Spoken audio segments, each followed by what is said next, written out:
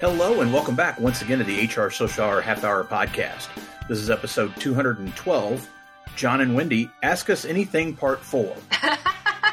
What? No, again and again and again and again and again? Sure, there you go. There it is. Wendy said it for me. As always, I'm your host, John. And I'm Wendy. How are you, John? Wendy, I'm doing well, and we're in March. Good. We're very excited to have Namely on board as the sponsor for this episode, so we Thank you, appreciate Namely. them. Be sure to check out namely.com to learn more about their offerings for those of you in those employer space between 50 and 1,000 employees. They do some really, really great work, and you should check them out. Yes, definitely check them out. They're awesome. Excited to work with them again. Wendy, we hadn't done an Ask Us Anything for quite a bit. Mm-hmm. I'm always amazed at we go from the ridiculous to the sublime when it comes to the questions that come in. So And the first off, ridiculously thank you. sublime. Let's just say that, too. Yes. We will thank everyone at the end, but at the outset, thank you for participating and contributing. We're gonna have fun, Wendy. We always do, but we know we're gonna have fun. There's gonna be a lot of laughter in this episode. Yes. Some of it, yeah. Well, I was going to say some of it's self-inflicted, but yeah, that too. We always start with the, I guess, more business-related or serious, maybe not so serious, but pertaining to our work and the podcast and what have you. And then we move to that ridiculous and the sublime and ridiculously sublime. So, Wendy, before we start, I'll ask, because we don't have a guest, what's in your glass tonight? You know, I have a nice rosé and some water. I'm double fisting tonight because I can. I can. How about you? I have a bottle of orange and cream sparkling water beverage because I don't have Spindrift, so I have Clear American, which I think is the Walmart version of Spindrift. I was going to say, it's a Walmart, Food Lion. Yeah. It's kind of like a dreamsicle or creamsicle. It's quite good. Oh, nice.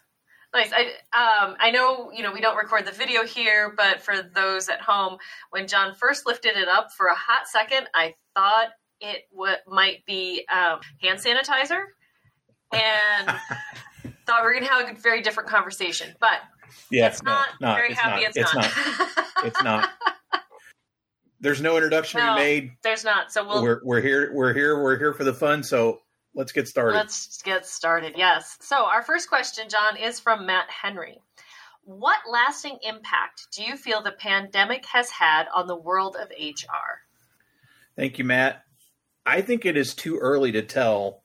I would say we're still not even out of the pandemic. Right. It's very strange. You and I talked offline earlier this week. We have lifted mask mandates here for the most part in the state of Virginia. And it was very weird being in an office and seeing people's faces. Right. Just seeing eyes I've seen people's eyes, unless you're in a meeting or you're far away, but just walking around the office and people are smiling and, hey, how are you? And it was weird in a good way, but weird. Yeah. Almost just kind of like when Sarah Noel Wilson talked about reintroducing ourselves. Right. That's what it felt like. It was really strange. So I think it's hard to know what the lasting impact is. Uh-huh. I think in the short term, we're going to continue to really struggle with the whole work from home or work remote idea. And how do we continue to encourage that where we can? We're going to have to continue to encourage it where we can, because I think that people have come to expect it in many cases, in those jobs that allow it. It's also going to be interesting to see, while we don't anticipate seeing something of this level again, how will we respond next time? Right. If you remember when we did our emergency preparedness session with Paula, yes, and her friend, we talked about, I can remember planning for bird flu and several other things. It'll be interesting to see if we remember, because I don't know if it's going to happen in our careers again. Right. But if it does, do we remember how we handled it this time? I don't want to speculate. It'd be interesting. Maybe we hold this question for Matt even for next year or then several years down the road to figure out what the impact is. I will say one positive, I think, or maybe a positive impact in it, is that I do think there's a lot more credibility that has been placed on HR in many organizations. Hopefully that sticks. I would agree with that. I think you're right. I think it's too soon to say for sure. If we want to talk about something good, I think HR has been at the forefront during the last 2 years of pushing the envelope and how do we do things better and different. We're past the time of the way we've always done it. I know you and I have been there a while, but I think more and more people are getting there. And how do we do work differently?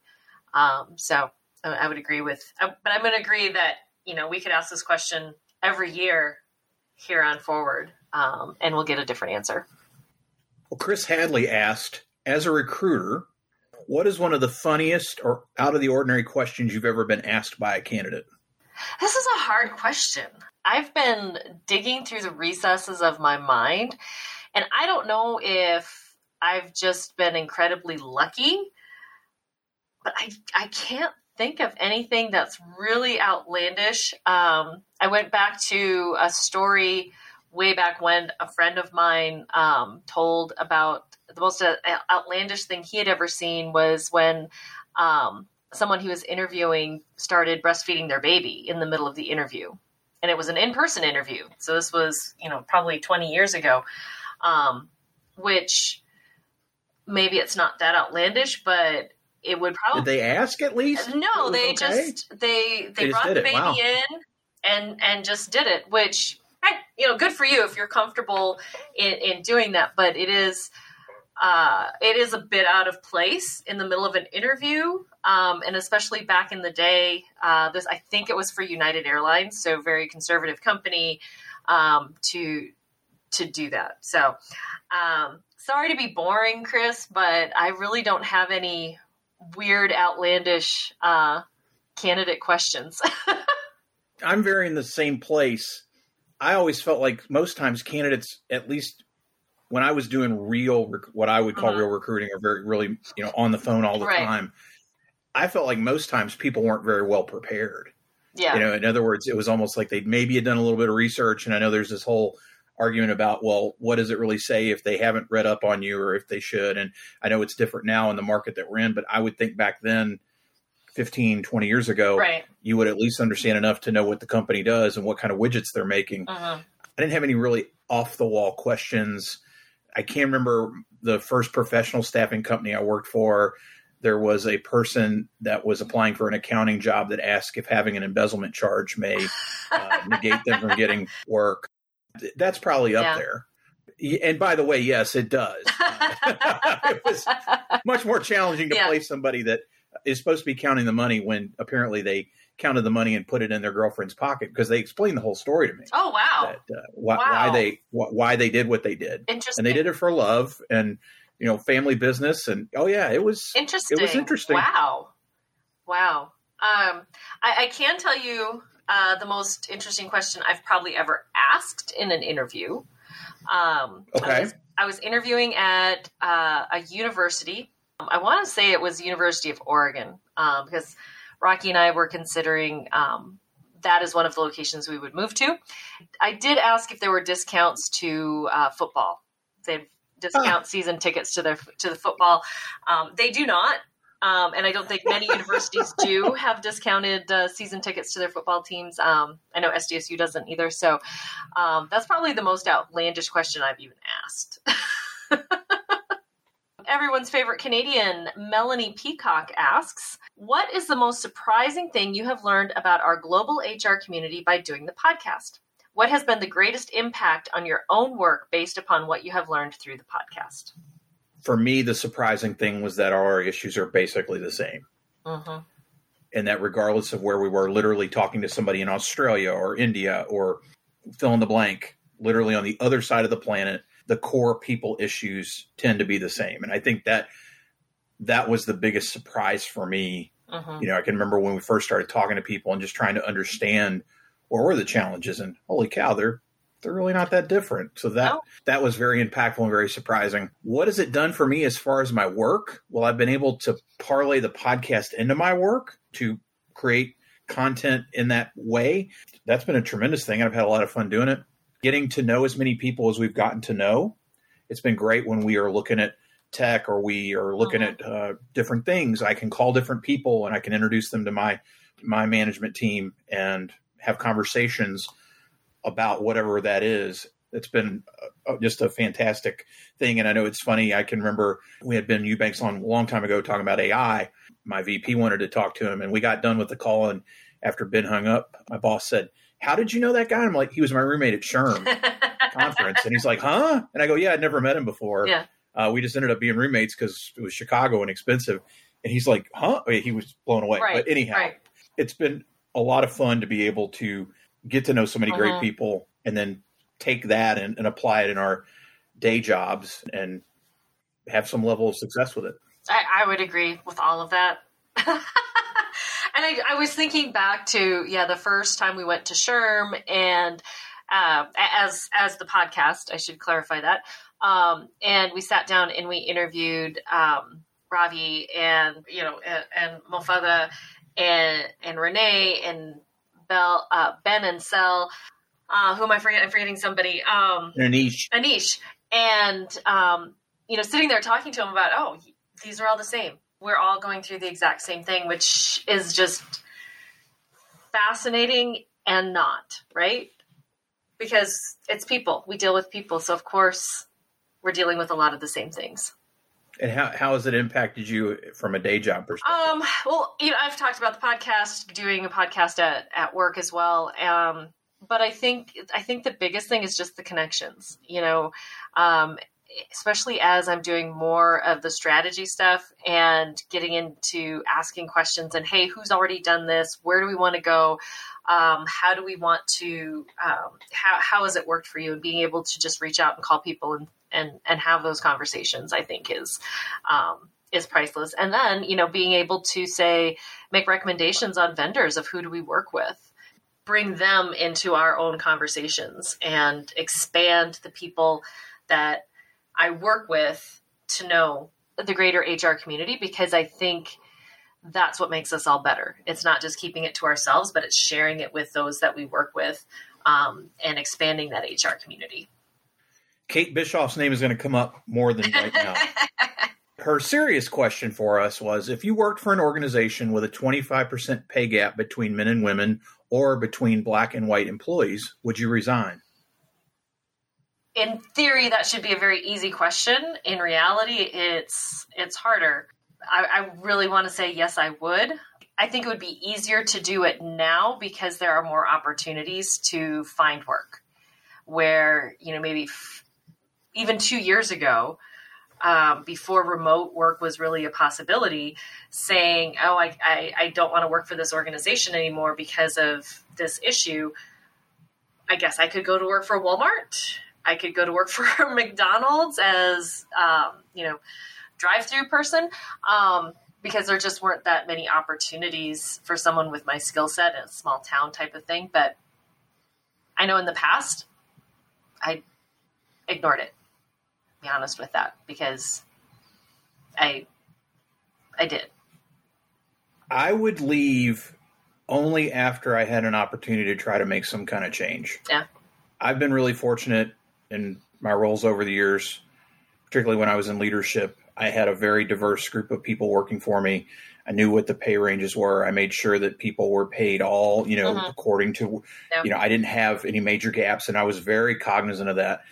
I feel like if it was one of those situations where I walked into an organization not knowing at all and not having any idea, and if I was afforded an opportunity to have those conversations, try to address those gaps, and everybody just kind of said, it is what it is, we're not dealing with it, there's probably bigger things at play than just that. Right. If you're when you're talking those kind, and I'm sure I know it exists. You and I both know it exists. I would want to try to make some type of fundamental changes and move that needle before I just gave up. Yeah. Like I said, it would be a challenge for sure, and I think that I almost feel like that's one of those things where we talked about candidate questions earlier. Yeah. I don't know how much people are going to give up the keys to the kingdom before you get the job. But it would be interesting if those kind of if you could start to discern some of those things before you ever started. It's interesting. So pulling back the curtain, we're recording this the day after International Day of the Woman or whatever it's called. And yesterday on Twitter, there's a Twitter account, and I'll have to find it so we can put it in the show notes. But every company that tweeted out Happy International Day of the Woman, they quote tweeted it with where they were with pay equity. So where they met women were, and even if there were a few that they tweeted out that, hey, these people are paying their women more, or they're right equal. And then today you started seeing companies deleting tweets or reposting something to, clarify what they were meaning. So I'll find it and put it in the show notes, because I think one of the advantages we have now is it's a lot clearer where some of those pay gaps are. And so we can be more discerning even before you apply. I will find that for our notes. Paula Harvey asks, what's keeping you up at night in your career?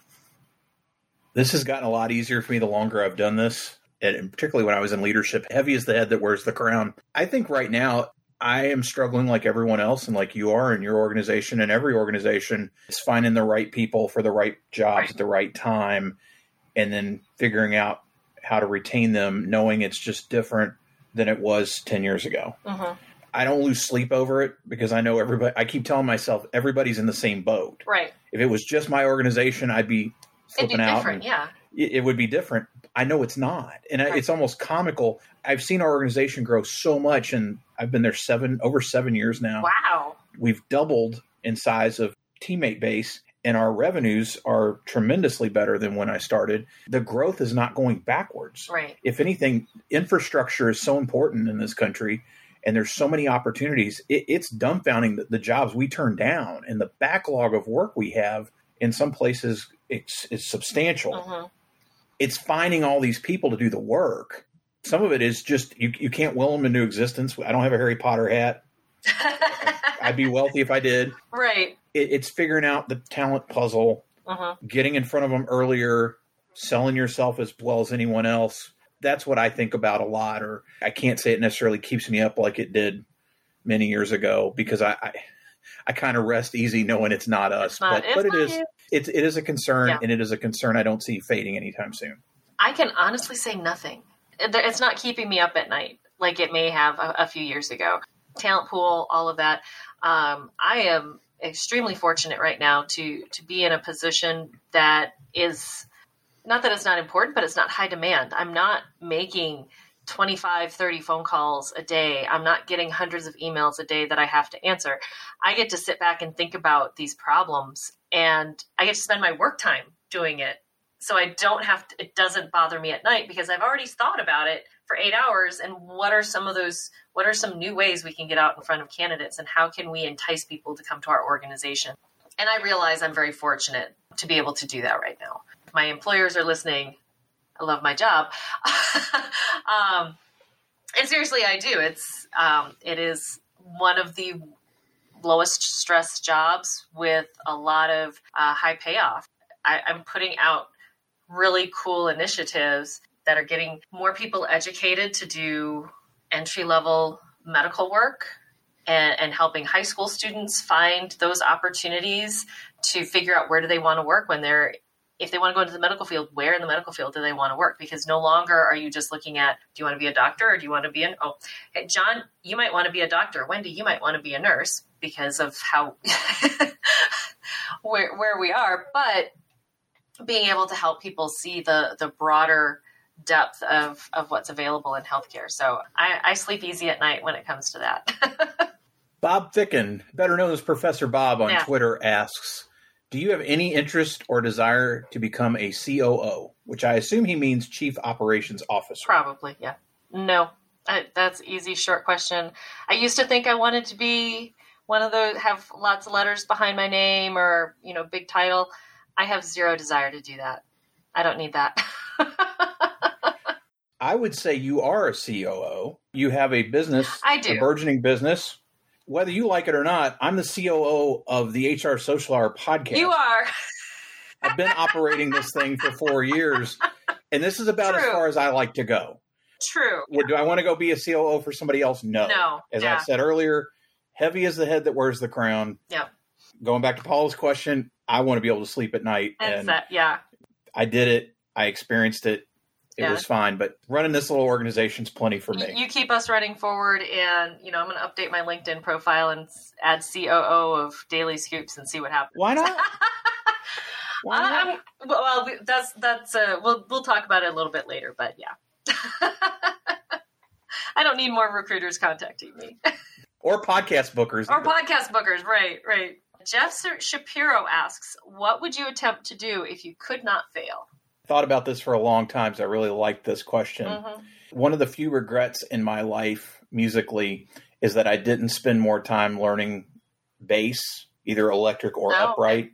If I had the ability to attempt and would not fail, it would be to play bass at a very high level, fill in the blank, either jazz or in a prog rock band like Rush or something. I don't need to sing. I can just play, but I'm just fascinated by tremendous bass players and their ability, the feel, the style, and you can watch, and they all play so different, just like guitar players, they all have unique tone and style and everything else. And I thought about this a lot, and originally I was going to say be a professional wrestler, but no, I think the bass, man, like just be cool, like, and you're playing upright in a jazz club, and in the old days it would have been smoky, and you just the boom, boom, boom, boom, and then I'm out there playing Rush licks or whatever it is. Yeah. I remember when, we'll sidetrack with the bass talk. We went a number of years ago, Rocky and I got to see the old 97s in Sioux Falls. Very small venue, so we were like real close, and just watching the guitarists, watching Rhett Miller play and the bass and all of them being right up there was just so cool. That was fun. As far as my answer, Jeff, that's a really good question. I don't know at this point in my life. I don't know. I don't have a lot of regrets of, wow, I wish I would have done such and such. I don't know. Because I'm kind of, going down the ice cream road. Yeah, I don't know. It's a good question, though. Maybe you can answer it a year from now.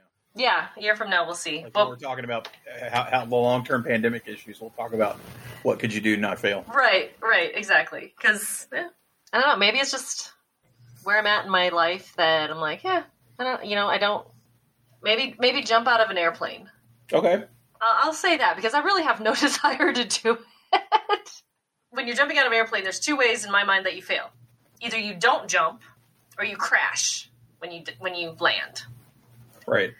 If I knew that I wouldn't chicken out at the top and I knew I would land softly, then maybe I'll say that. I'll say that. We need to get you hooked up with KO. You need to go down there to Carolina and do it with her the next time she does it, because she's an old pro at this point. She is. I'm sure she could help you very much with that. I would say I don't have a fear of heights. I have a fear of falling. Fair enough. Tom Daniels asks, are you a fan of daylight savings time or not, and why? All right. So I was having this conversation with my girls this morning. I don't care. I just want to stop changing.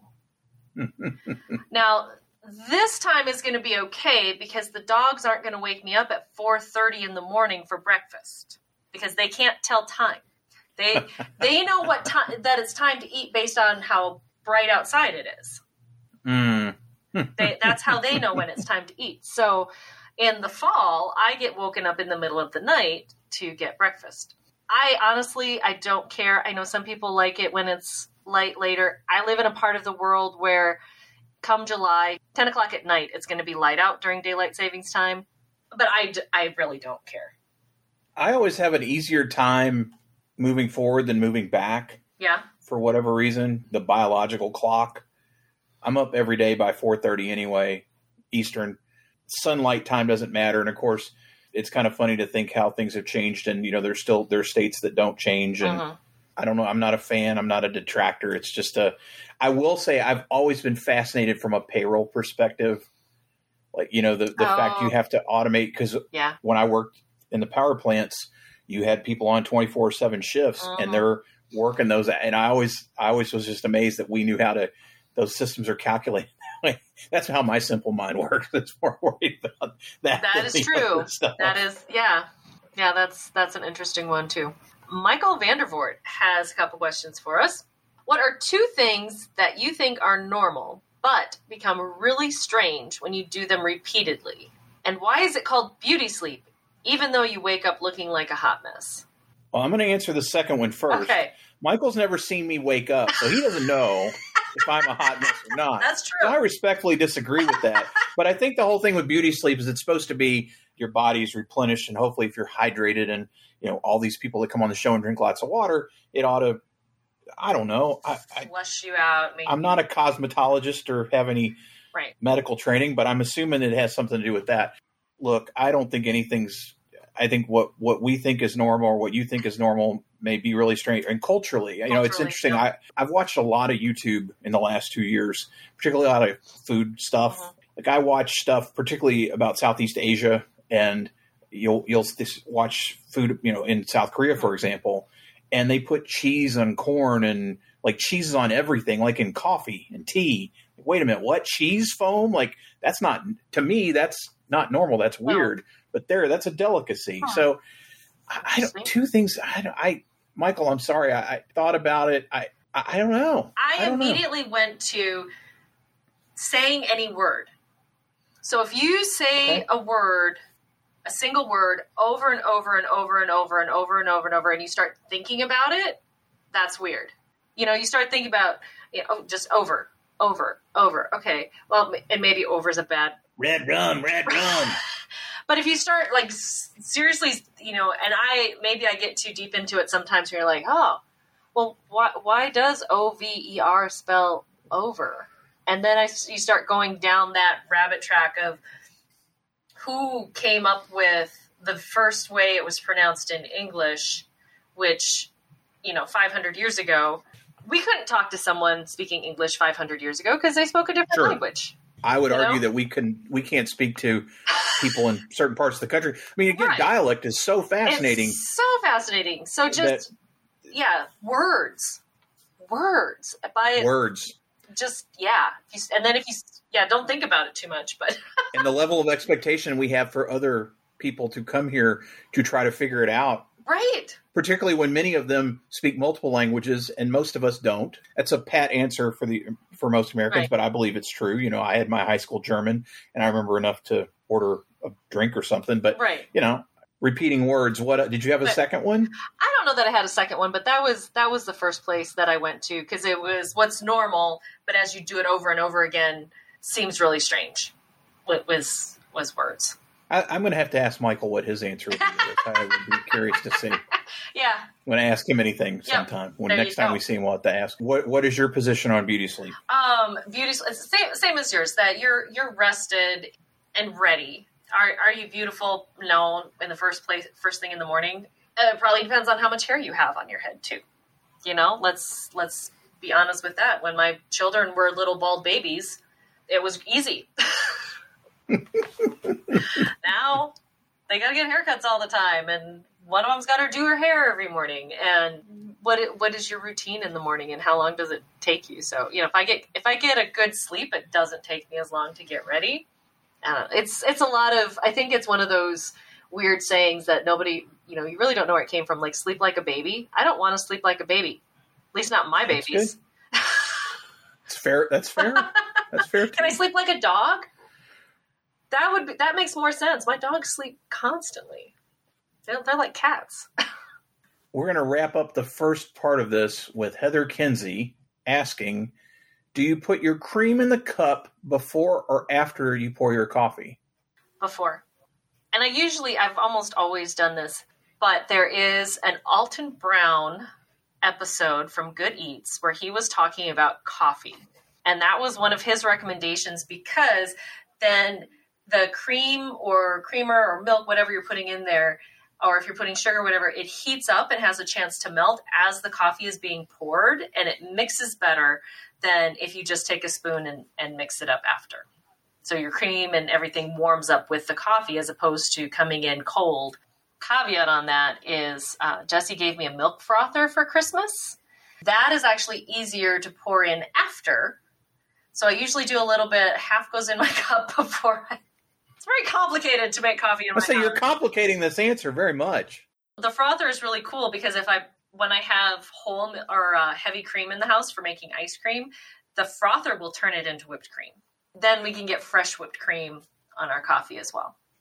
I don't have a good answer for this because I haven't had a cup of coffee in, I don't remember the last time. It's been years. It legit has been years. If I have a Coke Zero, I unscrew the top and drink it out. I usually have a bottle, not a can. No cream in your Coke Zero? No, but have you heard about that Starlight Coke that's out? I'm curious about it. Okay, I'm scared, but I'm curious. Yeah, okay. So I had a friend that tried it, and what he said was it tasted like mint cotton candy with raspberries or some kind of berry. And no, I don't know what none of us know what space tastes like. It's not feasible. I'm not sure why they thought that was space, but yeah, mint cotton candy. No, thank you. No. Good. Yeah, but the only time I drink pop anymore is if somebody's got a cherry Coke fountain. That's one of my weaknesses. But otherwise, But ew. That could be a whole conversation. So there you go with English: Coke, soda, pop. Yeah. It's pop, folks. It's pop. It's Coke. It's Coke. Everything's a Coke until I want a Coke. What kind? And you tell them. I'll tell a quick story. One of the funniest things I ever saw when I was a freshman in college, freshman week, Paul Reiser came and did stand-up. Okay. I thought he was great, but he's not necessarily what an 18-year-old audience in the early 1990s would necessarily be looking for. This was pre-Mad About You.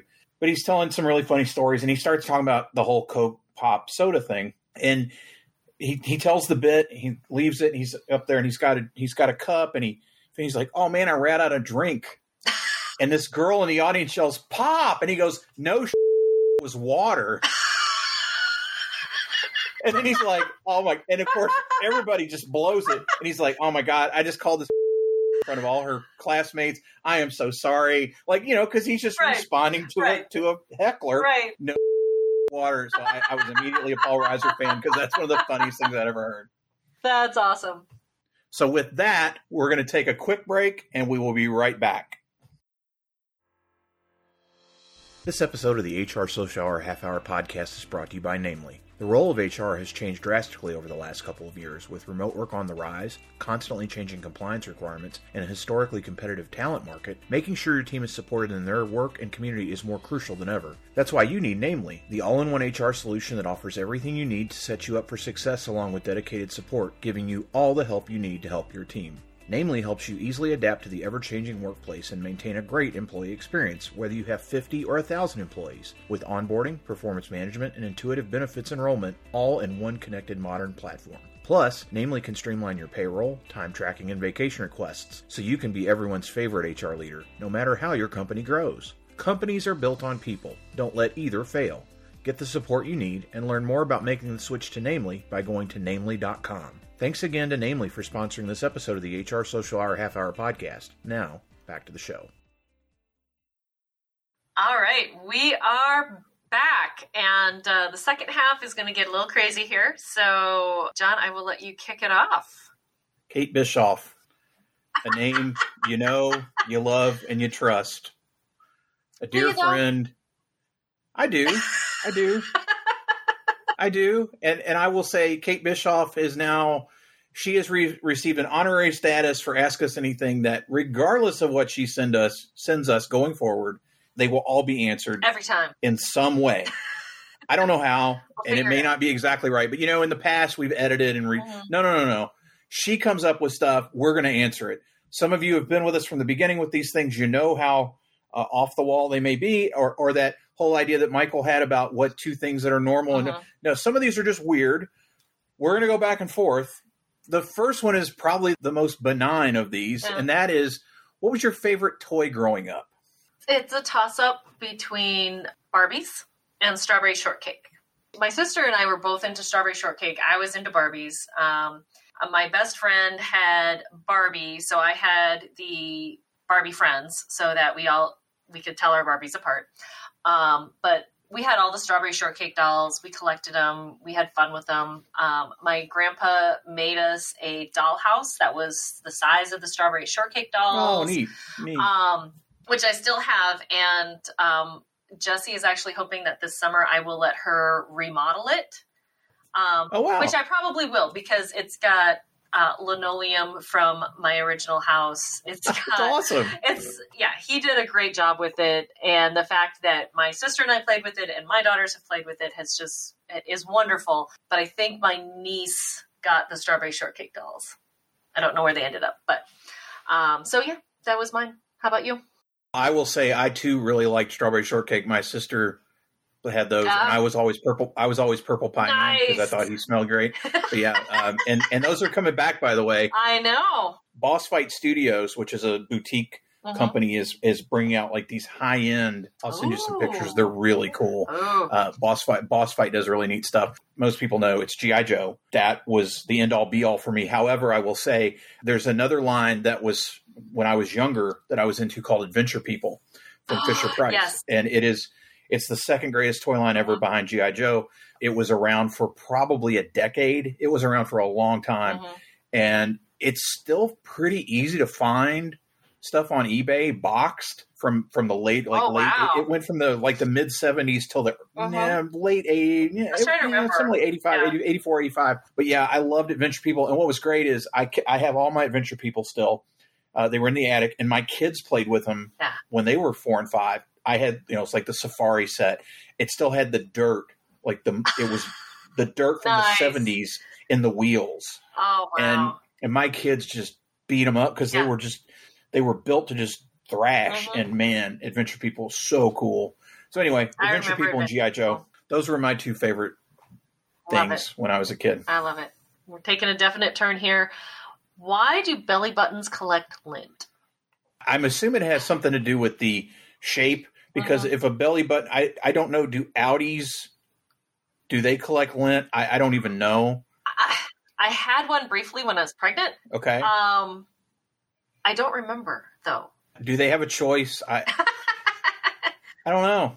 I mean, it's got to go somewhere, just like the lost socks in the dryer. I know they go somewhere, too. The lint's got to end up somewhere, so why not your belly button? Yeah, I would say this. It's at a prime spot to collect lint from your clothes, I guess. Dried skin cells, whatever it is, whatever that lint becomes. So, I'm sure someone out there knows the answer, but I don't. I'm assuming you probably don't know the answer to this one either. But why does poop stink? I was just going to say biology. Well, and you know what? It is waste. It is all of the stuff that your body can't use. So. And food has a smell, so your poop's going to have, we're getting real here. Poop has an odor depending on what you ate when it comes. So, like if we have veggie fajitas, poop's a little different than if I have a hamburger.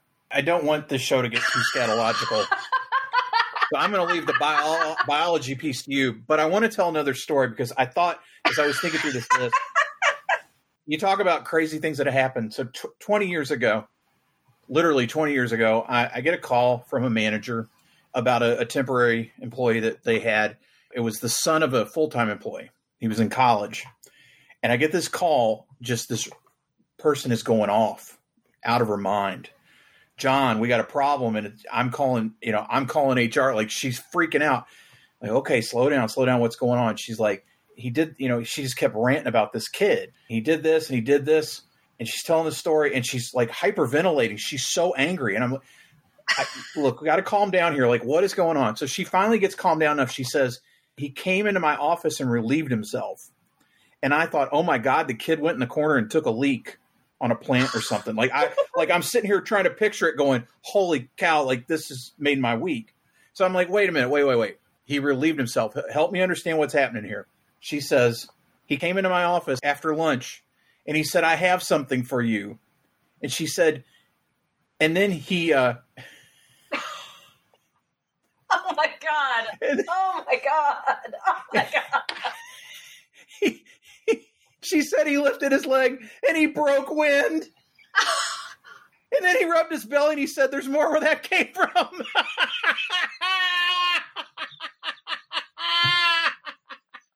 Okay, it's not as bad as I thought it was going to be.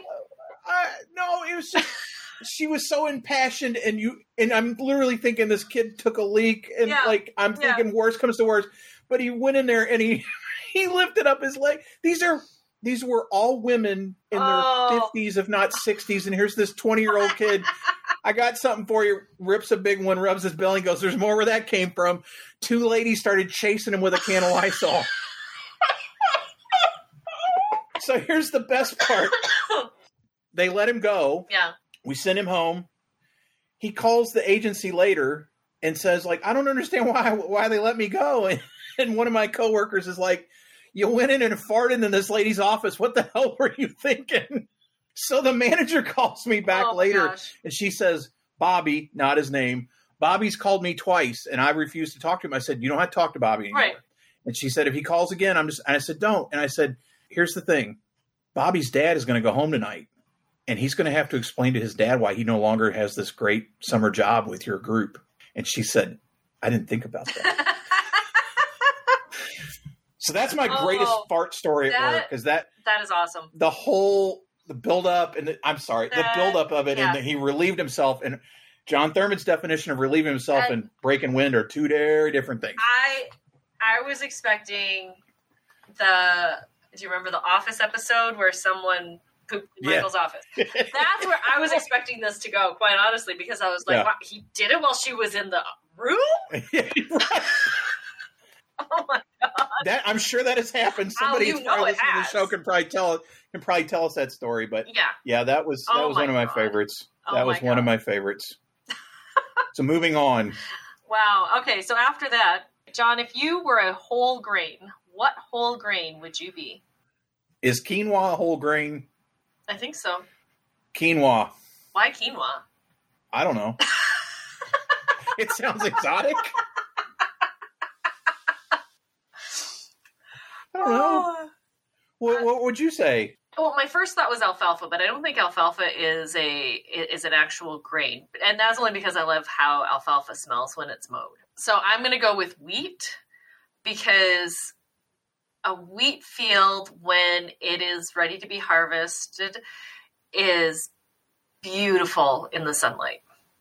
It's just stunning. I don't know that you see that many places other than on the plains, but you get a nice little breeze and the sun, and it's golden, and it's just, that's what I would be. All right, next up. Are you confident that the color you see as red is actually red? Well, this actually gets into that whole conversation earlier about how did we come up with red as the color, as the name of the color. I'm going to say that I'm confident because most people I know describe that same color as red. They use the same word to describe the same color. So even in other languages, it still equates. It still equates. Rojo, rouge, all any of those. Everyone's saying it the same. Is saying it's the same color. We could all be wrong. We could. I think you're right. And I've had friends that are colorblind over the years. And I can remember one time I had a friend that was colorblind that I was wearing a shirt or a tie rather that had oranges on it. Mm-hmm. And he didn't know, he called them limes because he couldn't see they were oranges. Oh, yeah. Now, granted, it's not red, but it was orange. But yes, I'm with you. I think that it is generally accepted that red is red is red. Mm-hmm. We're going to leave it to our friends over at HR Happy Hour with their Pantone scale, because there's, even within red, how many shades of red are there? Right. Yeah. We could disagree on what shade it is and what is the, quote, official marketing, because, marketing has names for all official colors. All right. Can coins stand up on their edges? I think over the years I have taken quarters or something and put them up on their side. So, yeah. So, I mean, it's a Kate Bishop question. So I went is that called the edge? Is it the point? I agree with you that, yes, you can stand a coin on its edge. Again, it is Kate. The last question that Kate has is certainly the most philosophical of the bunch, I think. Mm-hmm. How does one know they are in love? Wow. I personally do not believe love is a feeling. I believe love is a choice. And it is something that you choose to do with those in your family, by blood or not. And it's a decision that you make every single day. That are you going to continue to love these people? Because feelings fade. And so that's where, to me, that's the only way unconditional love is a real thing, is that it's a choice that I make, that there's nothing my children could do that would make me stop loving them, because I'm going to make that choice each and every day. I've already decided that. Same thing with my husband. I have to make that choice each and every day. Do I like them all the time? Maybe not. Do they do things to annoy us? Yeah. I truly believe love is a choice. Now, attraction is different. Infatuation is different. Those are feelings, because those are also fleeting. Wow. I can't top that. Some more fun questions, this time from Matt Stolick. So Matt is competing with Kate, I think, for some of the fun questions here.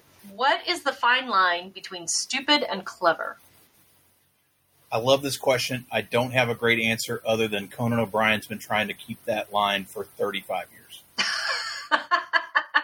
He even said something to that effect in the last episode of his late night show. I tend to think that my humor skews from a lot of other people's, or like you find your people. Right. And Conan O'Brien, I can remember from the beginning watching Conan's show in college and thinking it was just hysterical. And a lot of people just didn't get it or didn't like it, and this just wasn't for them. And he just rode that.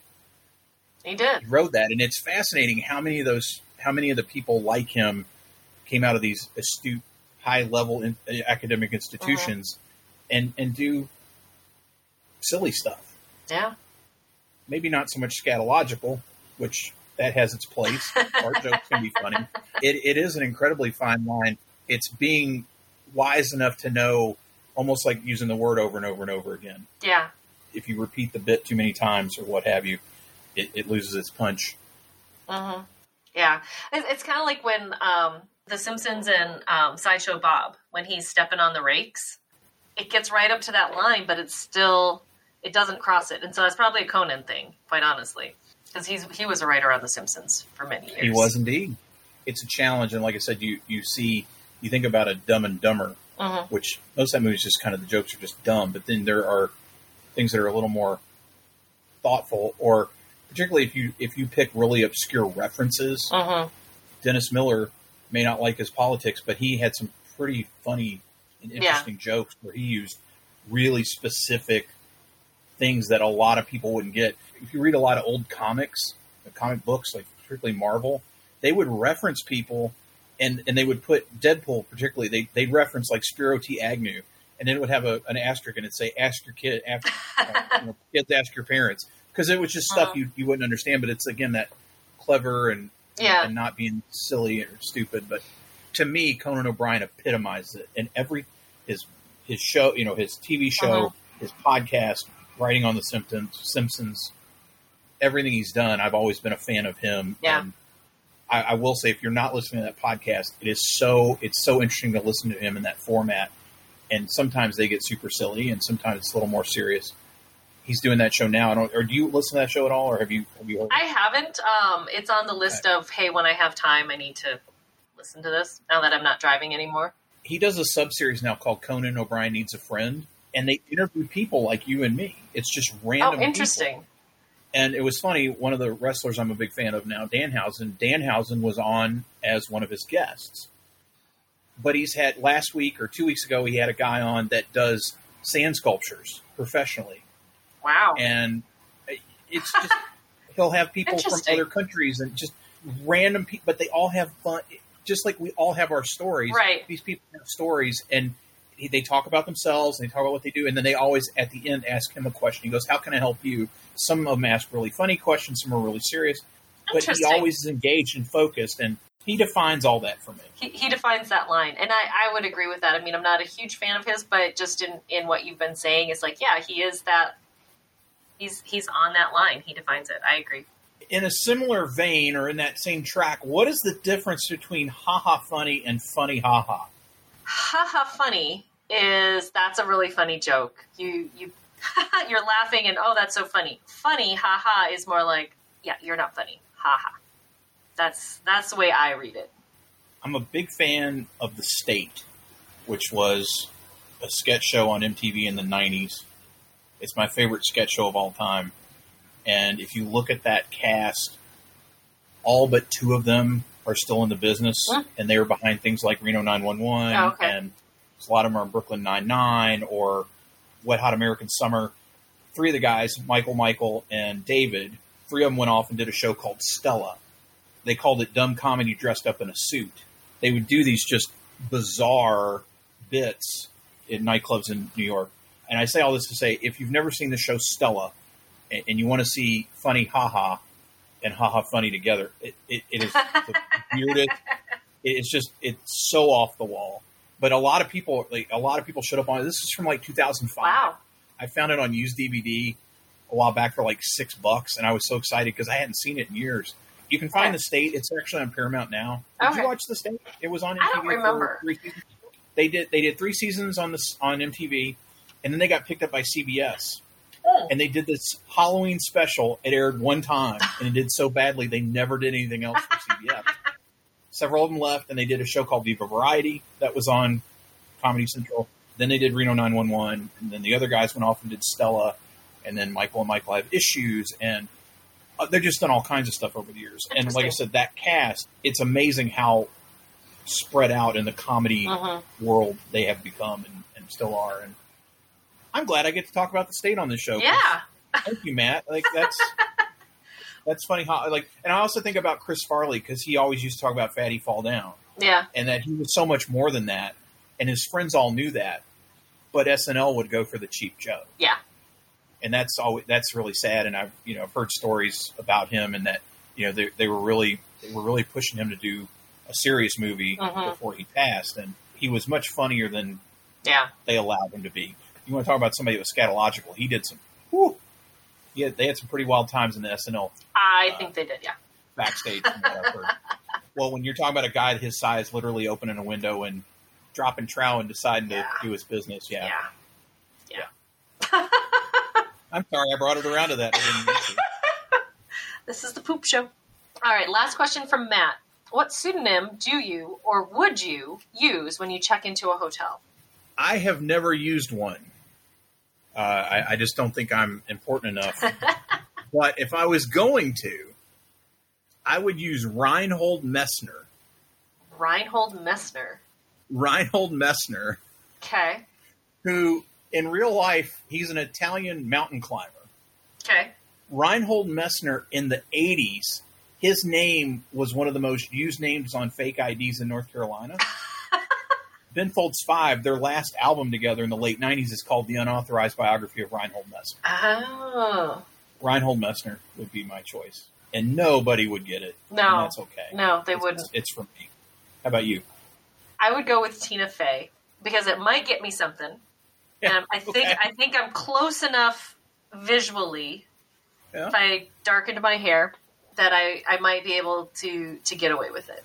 I always thought the idea was you want to put a name that they don't find you, so that if somebody calls the hotel, it's Tina Fey staying there. Right. And that would kind of be the joke, is that obviously it's not Tina Fey, because Tina Fey's not going to use her real name. Have you read her book? I have. I love her book. Do you remember the story in there when she worked at the Y? She talked about the guy that had the bike injury. Yes. I knew him. Really? When I was at school at Northwestern, I didn't know. I mean, when I was at Northwestern, he would stop me on the street and tell me that story all the time. Wow. Yeah. Wow. So she was there at the time I was. Yeah. I'd never met her, but I remember reading that book and I'm going, holy cow, I remember that guy. Like, he was really sad. Because, he had this horrible accident and he never asked for money. He just wanted to tell you a story and wanted you to urge you to wear a bike helmet. Wow. My weird connection to her. Yes, there you go. There you go. Well, Mary Williams had a couple questions, but they are specific to us. So I'm going to ask yours first. Okay. Wendy, I've enjoyed following your journey of daily scoops, particularly the idea of the Girl Scout cookies and beer pairings. What surprises have you had along the way? Were you surprised that there was a particular combo that was a big success, and anything that works that you didn't think would work? Honestly, I didn't think, I never planned on being an entrepreneur, owning a business or going down this road. But there's been enough people encouraging me to do it. It just made sense. And one of the things I like about it is I can do it on my own terms. I have an entrepreneur mentor in Brookings. One of the things that she almost always tells me whenever we meet is, this is your timetable. you're not behind, you're not ahead, you're right where you're supposed to be. So that has kind of kept me going when I feel like, I need to move a little bit faster or slower or whatever. I wish I had enough money to pay somebody to do all the business stuff for me so that I could just create ice cream, because that's what I enjoy doing. This last weekend, I made a mint ice cream. I used my mint chocolate chip ice cream recipe and just added Thin Mints instead. And it turned out really yummy. I mean, you can't go wrong with Girl Scout cookies and ice cream. Every one of them pairs, you can find a match. I think the biggest surprise for me was how much people have enjoyed when I did the testing for my Boozy Breakfast line, which is soaking the milk in breakfast cereals from our childhood. Cinnamon Toast Crunch is the runaway favorite on that. Fruit Loops is probably a second, but it's not as, the flavor isn't as much there. I'm going to try Fruity Pebbles and see if that works a little bit better to get that fruit. The biggest bust so far has been trying Lucky Charms as a boozy breakfast.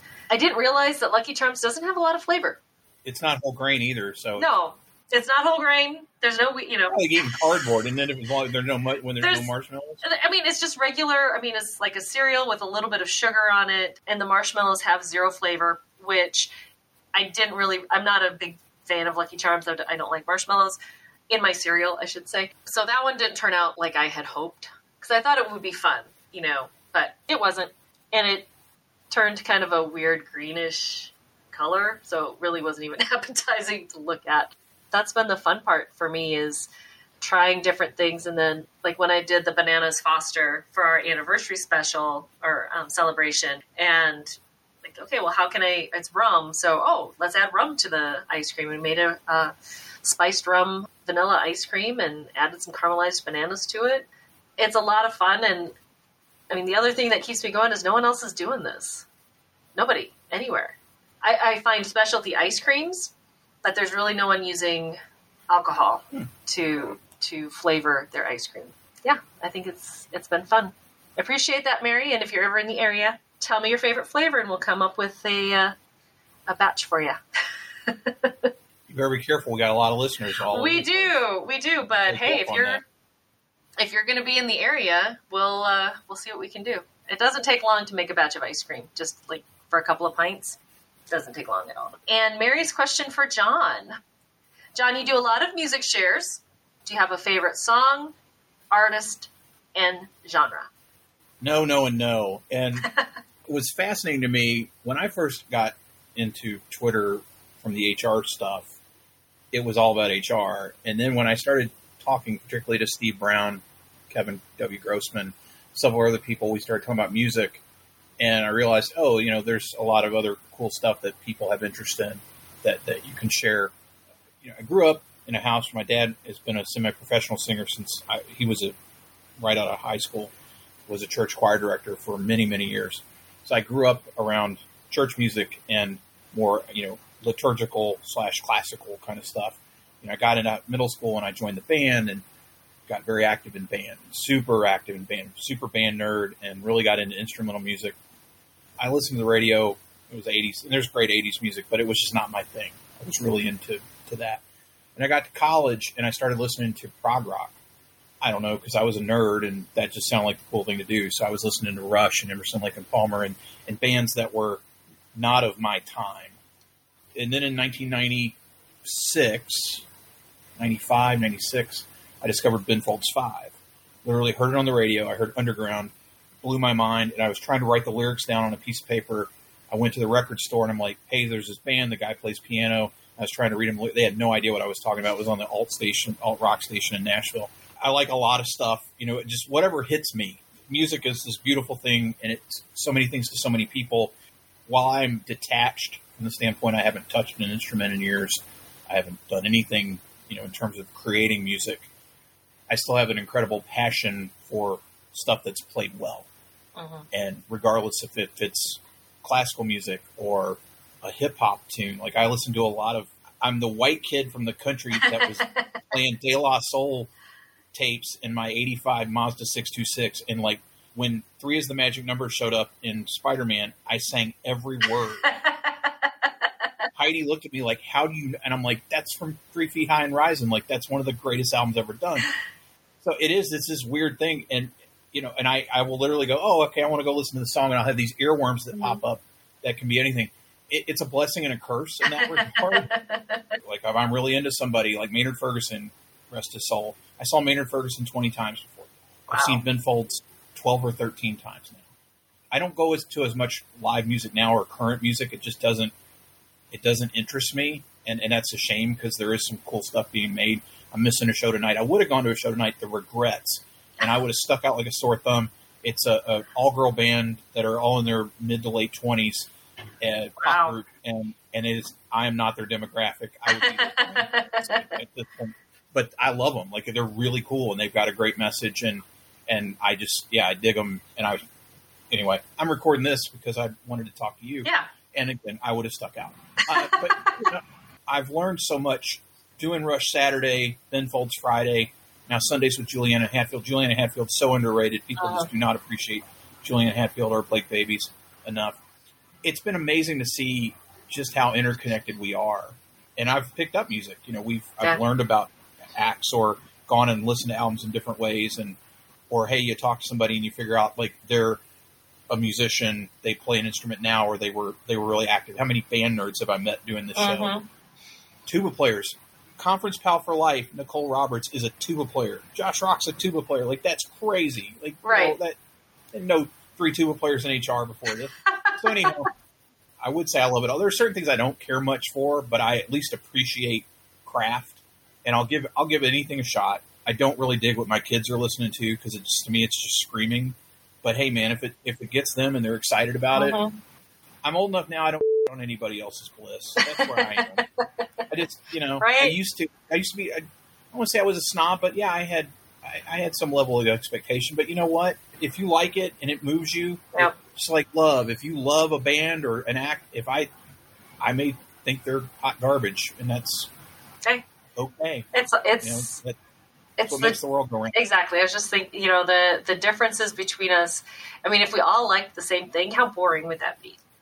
Yes, but anybody that says Rush is bad is just like I read something lately where this guy, he named Steely Dan, Rush, and another band like the 3 worst bands ever, and I'm like, dude, you've never seen Stone Cold Flat, which was the worst band I've ever seen. It was a British act that opened for Juliana Hatfield, and hands down the worst show I've ever been to. I wanted to ask you this because it's our show and we have time. Yeah. We've talked about most memorable performance. So what's the most memorable show you've ever been to? Or, musical or whatever. What's the most memorable thing for you? Oh, so many choices, but I think I would go to, so I'm going to go back to my Colorado days, and a bunch of us went to, I think it was Copper Mountain, and there was a music festival, and we saw the Bare Naked Ladies, 10,000 Maniacs. Those are the 2 that are sticking out in my head. I know there was a bunch more. There's also a lot of alcohol. Pretty sure those are the 2 that I really wanted to see. It was a blast. We were, hanging out on the mountainside, listening to some great music, and having a blast. Number 2 would be seeing Into the Woods with Maggie. A couple of years ago, it was here in Sioux Falls, and it was on Valentine's Day. We had front row seats. Still not quite sure how we got right front row. And between, right before Act 2 was about to start, the actors came out and were interacting with the audience and talking to us. And Maggie actually got to hold one of the horses. They had little hobby horses for the princes. Yeah. During one of the songs, one of the princes was like, "Hey, you hold this for me." So she's there in the front row holding the horse. Great. That's great. How about you? I have 3. And again, this goes to show you stylistically how different they are. The first one, probably hands down the greatest show I've ever seen, Tower of Power in 1995 in Nashville, Tennessee. It was almost all recording executives at this show and a bunch of college kids. And if you've never seen Tower of Power, wow, it's funky and it's East Bay soul. Wendy, I cannot describe how amazing a live Tower of Power performance is. particularly that horn section where they missed one trumpet player cracked one note all night. It's like one person playing 5 instruments. Wow. It is hands down exciting, and everybody's dancing, and there's just, they don't let up. And for 90 minutes, I think part of it was because they'd been around. I mean, now they've been around 50, 55 years or whatever it is, 50 something. Even this time they'd been around 35 or 40. They knew everybody in Nashville. So like I said, it's all these recording people coming to see him. So I think they stepped it up for that show. The second show was also in Nashville, BR549, which is the greatest hillbilly band. BR549, for those of you who don't know, it was the phone number to Junior Sample's car lot on Hee Haw. They opened the show, and then second was Billy Joe Shaver, God rest his soul. He is outlaw country to me, put on one of the greatest performances I've ever seen, and 3/4 of that audience was so drunk they started throwing beer bottles and cans and stuff, and it was like in Blues Brothers where they need to bring down the mesh. Jason and the Scorchers, which is a rockabilly band, was supposed to close the show. We left because we're like, this is crazy. Yeah. But BR549 and Shaver back-to-back that night, unbelievable. But the third one is one of my many Ben Folds shows. For 2 shows in, I don't know, 08, 09, whenever it was, he did Chat Roulette, if you remember that platform. And you know, it was basically a randomizer where you would get on and you would talk to people. Oh. A lot of times, though, it was pretty graphic. And it would be literally guys just, you would see their crotches and that's all you see, but it would literally a roulette. So it was a roulette wheel you would spin through and you could talk to somebody and then, or if you didn't want to, you slide right and it would go to the next one. He had stolen this concept from a guy named Merton who was doing piano performances, and he would get on Chat Roulette and play, and then people would look at him and he'd make up songs. So Ben Folds does this twice. Or no, I'm sorry, he did it 3 times. The second time he did it was in Richmond. And I watched him for 10.5 minutes make up songs to people as the Chat Roulette went on. And there was one point where it spun the wheel, and all of a sudden, all you saw a dude's junk. That's all you saw. And then he ran to the next one. And he told everybody, he said, if you've got kids here, get them out because I cannot promise you what's going to happen. Oh, my gosh. But he gets to the end, and it's this dude drinking a bottle of Cuervo wearing a Viking helmet. And he starts calling him Jose. And he's talking about him. And the dude, it's this big, beefy dude, and he's shirtless. And he's got a Viking helmet on. And he's pounding tequila. And Ben Folds is making up this song. And he gets to the end, and he starts singing like the national anthem. And he goes, Jose, can you see? And he's banging the piano. And the strobe lights start going. And the audience is 1,000 people in the audience are going crazy. And all of a sudden, he hits the Chat Roulette button, and it spins again. And this guy, all of a sudden, his guy just sees this audience and this dude on a piano. He goes, we don't give a about you, and slammed the computer down, and that was the end of it. It was the greatest live thing, like single thing I've ever seen. Heidi and I were just beside ourselves. Wow. It's out there. I'll find the link. He spliced them together and put them on YouTube. That is awesome. It was unbelievable. At one point, there's 3 guys in sunglasses. He just starts singing, I wear my sunglasses at night. Oh, my gosh. Oh, it was... Those kind of experiences. I saw the Paper Airplane show, same thing. Yeah. Everybody wrote their favorite song on a piece of paper. The first time we did it was in Richmond. Lights come up, he walks out, and 300 paper airplanes go flying up to the audience. Anyway. That's crazy. Wow. We've gone a long time. We have. But that's cool. It's our show, and we get to. we want to thank everybody again, and it is tradition. Yes. We got to do a giveaway. All so, right. Wendy, you ready to spin the wheel? I am ready. Here we go.